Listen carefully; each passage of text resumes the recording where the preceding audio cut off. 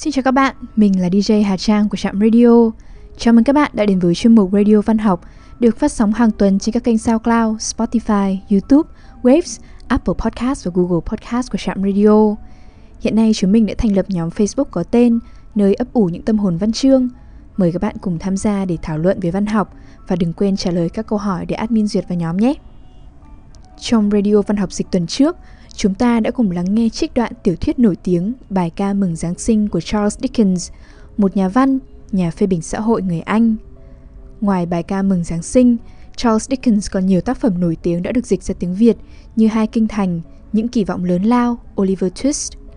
Ông được mệnh danh là nhà văn của người nghèo vì những bi hài kịch xoay quanh tầng lớp lao động lồng ghép phê bình về bất công xã hội, khoảng cách giàu nghèo trong thời Victoria. Để hiểu rõ hơn về Charles Dickens đã đấu tranh cho những người thấp cổ bé họng như thế nào, xin mời các bạn cùng lắng nghe thảo luận hôm nay với khách mời Lê Đình Chi, dịch giả của cuốn sách Những kỳ vọng lớn lao. Xin chào anh Chi, rất cảm ơn anh đã nhận lời mời tham gia với Trạm Radio.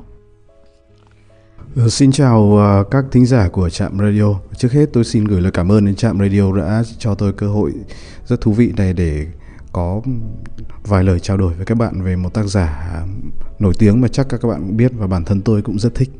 Tôi là Lê Đình Chi và tôi cũng đã có may mắn có dịp được chuyển ngữ sang tiếng Việt một trong những cái tiểu thuyết nổi tiếng nhất của Charles Dickens, đó là Great Expectations, mà cái tựa của bản Việt là Những kỳ vọng lớn lao. Xin chào các bạn. Là tác giả của những cuốn tiểu thuyết bất hủ như Oliver Twist, Những kỳ vọng lớn lao, Bài ca mừng Giáng sinh, đến nay Dickens vẫn là một trong những nhà văn Anh được đọc nhiều nhất trên thế giới. Theo anh, điều gì đã làm nên sức sống bền bỉ trong các tác phẩm của ông và khiến ông được đón nhận nhiều đến vậy? Thực ra thì văn chương nói chung nó là cuộc chơi của ngôn từ, và bất cứ nhà văn nào thì cũng giống như một ảo thuật gia làm các phép ảo thuật với ngôn từ. Thế thì trong cái lĩnh vực này thì có lẽ Dickens là một trong những ảo thuật gia xuất sắc nhất với các cái trò ảo thuật ngôn từ ông làm được với ngôn ngữ Anh, và nhờ ông mà ngôn ngữ Anh nó trở nên sống động hơn rất là nhiều. Chính vì thế rất nhiều các cái câu nói của cái nhân vật trong tiểu thuyết của ông đã trở thành những cái proverb đại chúng. Bây giờ nó trở thành gần như là một sở hữu chung của cái kho tàng văn hóa Anh rồi. Và chính vì thế mà vô hình chung cái đóng góp, tôi không biết là vô tình hay là cố ý của ông, nó đã, cho cái sự giàu có của văn học Anh, nó đã làm cho ông là đi theo cùng với cái dòng phát triển của ngôn ngữ Anh. Và chính vì vậy mà ở tất cả các cái quốc gia nơi tiếng Anh được sử dụng thì Dickens vẫn là một trong những cái tác giả được tìm đọc và ưa thích. Có ý kiến cho rằng thì các tiểu thuyết của Dickens khéo léo đáp ứng thị hiếu đa dạng của độc giả, liên tục được tái dựng cốt truyện nhân vật theo tâm tư phản hồi của người đọc. Không mưu cầu ngược dòng phá cách, ông là người chiều chuộng đám đông. Thế mà trong tất cả những tác gia Anh thì Charles Dickens vẫn được mệnh danh là The Inimitable, người không thể bắt chước. Theo anh Chi thì nhận định này có đúng hay không? Thông qua những cái tác phẩm của Dickens mà tôi đã đọc, thực ra kho tàng của văn học của ông lớn lắm, tôi cũng chỉ mới đọc được một số tác phẩm thôi. Nhưng như thế cũng đủ để hiểu tại sao người ta nói Dickens là một người mà không thể bắt chước được với văn phong, và tôi rất tán đồng với cái nhận xét này. Thế thì chúng ta cũng biết là các cái tác phẩm của Dickens nó thuộc về một cái loại tác phẩm mà ngày nay có lẽ không ai người ta sáng tác nữa, đấy là tiểu thuyết đăng dài kỳ trên báo, mà tiếng Pháp nó hay gọi là feuilleton đó.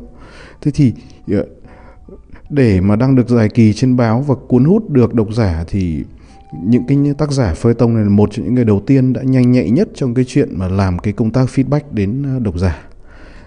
Và cứ mỗi lần viết ra một cái chapter của tiểu thuyết để đăng trên một kỳ thì Dickens cũng là một cái bậc thầy của cái thủ pháp người ta gọi là cliffhanging ấy. Tức là mỗi chapter của ông dừng lại luôn ở chỗ sắp có một cái bước ngoặt hoặc một cái gì đó khiến cho độc giả rất là tò mò, và ngay sau đó ông lập tức ông thu nhận feedback qua tất cả các kênh có thể, để rồi ông có thể là điều chỉnh lại cái đoạn tiếp theo của tiểu thuyết, hoặc là ông có thể phát triển ra một cái phương án mới làm sao cho nó phù hợp với người đọc. Cái này là bắt buộc với tất cả các cái tác giả feuilleton, vì họ là tác giả phục vụ quần chúng. Và Dickens cũng không phải là ngoại lệ. Theo tôi nghĩ thì phục vụ quần chúng và đưa đến cho quần chúng những cái món ăn tinh thần mà nó có chất lượng cao thì cũng chẳng có gì là không phải cả. Và cái khéo léo của Dickens ở chỗ ông đã vừa rất là chiều lòng độc giả một cách nhuần nhuyễn, nhưng mà nếu chúng ta đọc lại các tác phẩm của ông thì chúng ta có thể thấy là ông đã không hề đánh mất cái hồn văn của mình, cái giọng, cái chất văn rất riêng của mình, trong khi vẫn chiều tác giả. Có lẽ đấy là cái điểm tài năng của ông, để khiến cho lúc đương thời thì ông cũng chiều được chiều được độc giả. Thế nhưng mà theo thời gian thì những cái tác phẩm của ông, vì cái giá trị văn chương đích thực của bản thân nó, mà những tác phẩm này vẫn đứng vững theo thời gian được. Thì tôi đấy thực sự là một cái tài năng hiếm có và đúng là rất khó bắt chước. Vâng, trên bia mộ của Charles Dickens khi ông mất thì người ta có viết là ông ấy là người thông cảm cho người nghèo, người đau khổ và người bị áp bức. Và khi ông ta chết, một trong những nhà văn vĩ đại nhất của nước Anh đã bị lạc ra khỏi thế giới. Vậy theo anh Chi thì sự thông cảm cho người nghèo, người đau khổ và người bị áp bức ấy của Charles Dickens được thể hiện như thế nào qua các tác phẩm của ông? Tôi cũng đã đọc một cái câu chuyện, một cái giai thoại về Dickens thôi. Thế thì đấy là một cái cậu bé nói với người ông của mình là khi mà cậu ấy biết tin là Dickens qua đời, là cậu bảo: thế ông ơi, như thế là ông già Noel cũng mất rồi à? Đấy, một câu hỏi rất là ngây thơ, nhưng mà qua đó chúng ta có thể thấy cái ảnh hưởng rất là lớn của Dickens đến đông đảo quần chúng, đặc biệt là những cái người ở cái tầng lớp trung lưu và dưới trung lưu trong cái xã hội Victoria. Nó là một cái xã hội khá là đặc trưng và nó rất khác so với xã hội của chúng ta bây giờ. Thế và bản thân Dickens, nếu như chúng ta tìm hiểu một chút về chính cuộc đời ông ấy, thì ông cũng là một người, mặc dù cuối cùng thì ông khá thành đạt, nổi tiếng, nhưng mà cái thành đạt đó, cái nổi tiếng đó của ông không đến ngay, mà ông cũng đã từng trải qua những cái vất vả, khó khăn. Nếu như ai đã đọc David Copperfield, một cái tiểu thuyết được coi là gần như là một cái tự truyện được tiểu thuyết hóa về cuộc đời của Dickens, tất nhiên là cũng có những cái tình tiết hư cấu, thì qua đó chúng ta cũng thể hiểu được phần nào của cái đoạn đời mà sóng gió của ông. Và có lẽ qua những cái trải nghiệm thực tế của mình, qua những cái lăn lộn với những cái giai tầng ở dưới đáy xã hội, thì Dickens đã chắt lọc ra được từ cái óc quan sát phong phú của ông những cái nét nổi bật nhất để tạo thành những cái nhân vật rất là đặc trưng và bây giờ gần như là trở thành những nhân vật như là văn hóa dân gian vậy. Ví dụ như là ông Micawber ở trong David Copperfield, những cái phát ngôn trứ danh của ông cứ mỗi lần ông ấy bị tống vào tù vì nợ nần, rồi tình cờ David Copperfield đến gặp thì ông ấy lại đưa ra những cái câu phát ngôn mà giờ đây nó sẽ trở thành những câu gần như là proverb của tiếng Anh. Ví dụ như là câu là đừng bao giờ cho vay tiền, cũng như là trở thành người đi vay tiền. Ví dụ như vậy. Và một trong cái điều thú vị nhất của các cái tiểu thuyết của Dickens, đấy là cái dàn vai phụ mà ông ấy xây dựng trên mỗi tiểu thuyết, để phản ánh lại một cái bức tranh xã hội rất là đầy đủ và nó sống động, nó thuyết phục người đọc. Thì xung quanh một vài nhân vật chính của mỗi tiểu thuyết của Dickens đều là những cái dàn nhân vật phụ mà theo tôi còn thú vị hơn dàn nhân vật chính cơ. Mỗi nhân vật phụ đó là một cái mảnh đời riêng, một cái câu chuyện riêng, và ai cũng có những cái bi kịch, những cái khó khăn, những cái vất vả. Ví dụ như là cái anh chàng Herbert Pocket ở trong Great Expectation ấy, lúc nào cũng mơ mộng là sẽ làm nên nghiệp lớn, nhưng mà cuối cùng là anh ta nhìn xuống hai bàn tay, lúc nào cũng chỉ có hai bàn tay không rồi. Đấy. Bởi vì anh ta không tìm ra một cơ hội nào để cho mình để đổi đời. Hay là ông Micawber trong David Copperfield ấy, cũng rất là luôn luôn là tràn đầy lạc quan, luôn luôn là hướng tới những cái gì đấy tích cực, nhưng mà cứ mỗi lần như thế xong lại ông lại kết thúc ở trong nhà tù dành cho người bị nợ không trả được, ví dụ như vậy. Thì tất cả những cái trường hợp như thế thì được Dickens mô tả ở những cái cung bậc rất là thực, rất là sống động. Và thực sự mà nói thì bảo tôi mô tả lại những cái mà Dickens đã mô tả ở trên trang văn của ông thì có lẽ là cái khả năng ngôn ngữ của tôi chịu không thể để truyền tải được những cái ngôn từ phong phú của ông. Có lẽ các bạn nên tự trải nghiệm là tuyệt vời nhất. Để thể hiện cái thái độ của mình, cái sự thông cảm của mình với người nghèo, của những nhân vật mà có nhiều đau khổ trong các cái tiểu thuyết của ông ấy, một cách nó chân thực hơn ấy, thì Dickens có một cái thủ pháp mà tôi thấy rất nhiều lần. Đó là ông ấy bố trí trong cốt truyện của mình rất là khéo léo để cho nhân vật chính gặp gỡ những cái nhân vật có số phận bi kịch như thế, và thông qua những cái lời tâm sự trao đổi của cái nhân vật có bi kịch với nhân vật chính, cũng như cái góc nhìn quan sát của nhân vật chính dành cho cái nhân vật có bi kịch đó, mà người ta thể hiện ra được cái góc nhìn của nhân vật chính thực ra chính là cái nỗi niềm, cái sự cảm thông của bản thân Dickens dành cho cái nhân vật đấy. Ví dụ như là cứ mỗi lần ông David Copperfield này, cậu David Copperfield thì đúng hơn, cậu ta còn rất là nhỏ, thì cậu ta gặp gia đình của ông Micawber ở trong cái tình trạng là hôm nay thì trông có vẻ tươi sáng, nhưng hôm sau đã lại thấy vào tù rồi, lại hôm sau nữa lại trông có vẻ rất là vui vẻ, hôm sau nữa lại thấy vào tù rồi. Đấy, rồi một cái nhân vật nữa cũng khá là bi kịch, đấy là cái nhân vật cái anh dân trải có người bạn gái lại bị chính người bạn của David Copperfield là Steer Fogg quyến rũ mất. Thế mà cái anh này thì là một người rất là chân chất, rất là, nói chung là gọi là người tốt điển hình đấy. Tuy nhiên có lẽ là vì anh ấy hơi nhàn nhạt quá trong con mắt của cô bạn gái, cuối cùng là cô bạn gái đi theo cái anh chàng Steer Fogg kia. Đấy, và quả thực là một trong những phân đoạn mà tôi thấy cảm động nhất trong David Copperfield là cái đoạn mà cái đoạn kết của cái anh dân trải. Anh ấy là dân trải, anh bơi rất giỏi, nhưng mà cuối cùng là anh ấy chết vì là đi cứu những người bị cái tàu nó gặp tai nạn. Đấy, cũng là một cái nhân vật khá là bi kịch ở trong chuyện của Dickens. Rồi cái nhân vật chính ở trong cái nhân vật mà Marwick ở trong Great Expectation là một cái người do hoàn cảnh xô đẩy cuối cùng là bị đẩy vào cái cảnh là trở thành tù khổ sai, và bởi vì là muốn trả thù những cái kẻ đã gây ra bất hạnh cho mình thì anh ta để tìm cách vượt ngục. Và trong lúc vượt ngục thì anh ta lại gặp cái cậu bé, nhân vật chính là cậu bé Pip. Cái nhân vật Marwick này lúc đầu được mô tả rất là kinh khủng, đúng như một tay xã hội đen ấy, làm dọa cho cái cậu nhóc này sợ gần chết. Thế và vì sợ quá nên cậu này là ám ảnh rồi, anh ta bảo gì thì nghe nấy hết.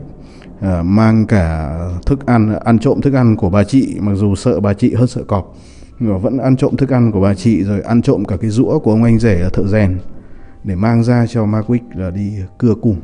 Thế rồi khi mà lính đến truy lùng thì cậu ta cũng cố gắng làm thế nào để đánh lạc hướng. Thế mà cuối cùng cái ông kia cũng vẫn bị bắt lại và bị lưu đày sang Úc. Thế nhưng mà qua cái cuộc gặp gỡ với Pip thì ông ấy lần đầu tiên trong cái cuộc đời mà gặp toàn những cái kẻ lừa gạt thì ông ta gặp một cái người trung thực.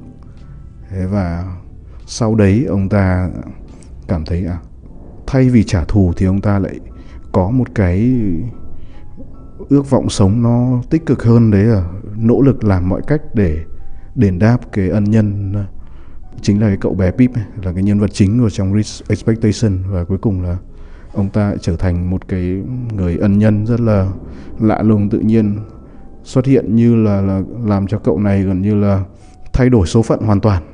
Đang từ một cậu nhóc ăn bám vào ông anh rể làm thợ rèn, cuối cùng là trở thành một quý ông được tài trợ đầy đủ lên London để học hành tất cả những cái gì liên quan đến các cái phép xã giao, lịch sự trong xã hội, để trở thành một quý ông đúng kiểu thời Victoria. Cuối cùng thì khi mà cái nhân vật Marwick này trở về để gặp cái người được ban ơn thì cái cậu Pip này đầu tiên là cậu ấy sốc, cậu rất là như kiểu bị vỡ mộng. Và lúc đầu cậu ta nhìn cái ông này như với một cái tâm trạng rất là khó tả. Người ta vẫn là ân nhân của mình nhưng cuối cùng lại là một cái thằng tù chứ không phải là một quý ông cao cả gì cả. Thế là cậu ta nhìn vào cái ông này vẫn không thể thoát khỏi cái mặc cảm là đây là một tên tội phạm. Thế nhưng mà cuối cùng khi mà Mark Wick biết được tình cảnh của ông này là vì ông này trốn trở về Anh để thăm cậu ta và bị lưu đày là không được trở về là sẽ bị kết án tử hình, thì cậu này lại từ cái chỗ bực mình chuyển sang là lo lắng cho ông đấy và tìm cách để đưa cái ông này đi trốn ấy. Và trong cái quá trình đó thì dần dần mới hiểu ra cái phần nội tâm rất là đẹp ở bên trong cái con người mà cả đời tù tội nữa. Là một cái nhân vật rất là ấn tượng. Là một nhà văn viết cho người nghèo, nhưng Charles Dickens dường như tin rằng nghèo đói và thất học là cội nguồn của tội ác. Anh nghĩ sao về nhận định này? Liệu tác giả có đang mâu thuẫn với chính mình hay không? Thực ra thì có lẽ nó chỉ đúng một phần thôi. Bởi vì nếu như chúng ta nhìn vào các cái nhân vật mà không gặp may mắn ở trong các cái tác phẩm của Dickens ấy, thì không phải ai cũng sa chân vào tội ác. Cũng có những nhân vật sa chân vào tội ác. Ví dụ như là cái tay đã lừa gạt Mark Wick ở trong Great Expectation, hay là trong Hai Kinh Thành ấy, thì chúng ta cũng gặp một cái anh chàng rất là tưng tửng, coi như là cả đời chỉ có rượu chè be bét thôi. Thế nhưng mà bản thân những cái nhân vật nó có nhiều cái tính xấu như thế, nhưng mà người ta không nhất thiết lúc nào người ta cũng bị đẩy đến tội ác. Thì tuy nhiên một cái mà tôi thấy rất là đúng với Dickens đấy là ông nhìn nhận cái việc không được giáo dục chu đáo là một trong những cái lý do chính khiến cho những người mà xuất thân mà nghèo đói họ không thoát được cái cảnh nghèo đó. Và có lẽ trong cái tiểu thuyết của Dickens thì tôi thấy cái mà ông trăn trở không phải là cái thực trạng của cái người nghèo đói, bởi vì cái chuyện nghèo đói ở cái xã hội nước Anh thời Victoria nó là cái gì đó nó rất là phổ biến, chứ nó không phải giống như cái xã hội của chúng ta sống ngày nay. Mà cái mà ông băn khoăn nhất là làm thế nào để những cái người nghèo đó thoát lên. Và tôi thấy là trong các cái tác phẩm của ông đều phân tích những khía cạnh khác nhau. Ví dụ như trong David Copperfield chẳng hạn, thì anh chàng David Copperfield này khởi đầu cũng rất là tệ hại. Anh ta gần như trắng tay chả có gì cả, phải lang thang may mà gặp được một cái bà Betsy, bà cô không chồng. Bên ngoài thì rất là hung hăng nhưng mà rất là yêu cháu. Và cuối cùng là cậu ta tổng kết lại nhờ mà bà cô đó đưa cậu ấy vào một cái trường tư. Ở đấy có cái ông chủ trường, ông Wickfield, là một người rất là có tâm cho cái vấn đề dạy dỗ học trò. Cuối cùng là cậu đã có một cái cơ hội, có một cái năng lực để thoát khỏi cái số phận mà rất có thể nó dành sẵn cho cậu phía trước nếu như cậu không có một cái sự giáo dục đầy đủ như thế. Và cuối cùng là cậu cũng có một cái sự nghiệp tương đối đáng hài lòng. Thế và trái ngược với David Copperfield chính là cái nhân vật Pip ở trong Great Expectation. Mark Wick cũng rất là muốn đền ơn cho Pip, muốn Pip trở thành một cái người tốt đẹp hơn.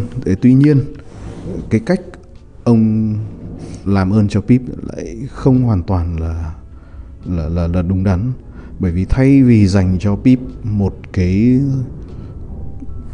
sự giáo dục đầy đủ thì ông lại cung cấp cho cậu ta tiền bạc một cách hơi thoải mái quá, khiến cho cậu ta gần như là tự nhiên có tiền từ trên trời rơi xuống mà không phải nỗ lực gì. Và kết quả cuối cùng là cho dù cậu ta đã may, nói theo kiểu văn chương là dừng chân trước vừa kịp, nhưng mà cậu ta cũng đã phải trả giá khá là đắt.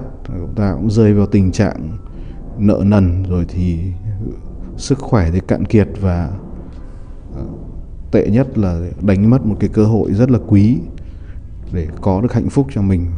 Một cái cô gái cứ âm thầm ở bên cậu ta rất nhiều năm, nhưng mà cậu ta không hề để tâm đến. Nhưng mà cuối cùng đến phút cuối cùng cậu ta thức tỉnh ra, quay về thì nó quá muộn rồi. Đấy cũng là một cái mà tôi thấy thích ở Great Expectations.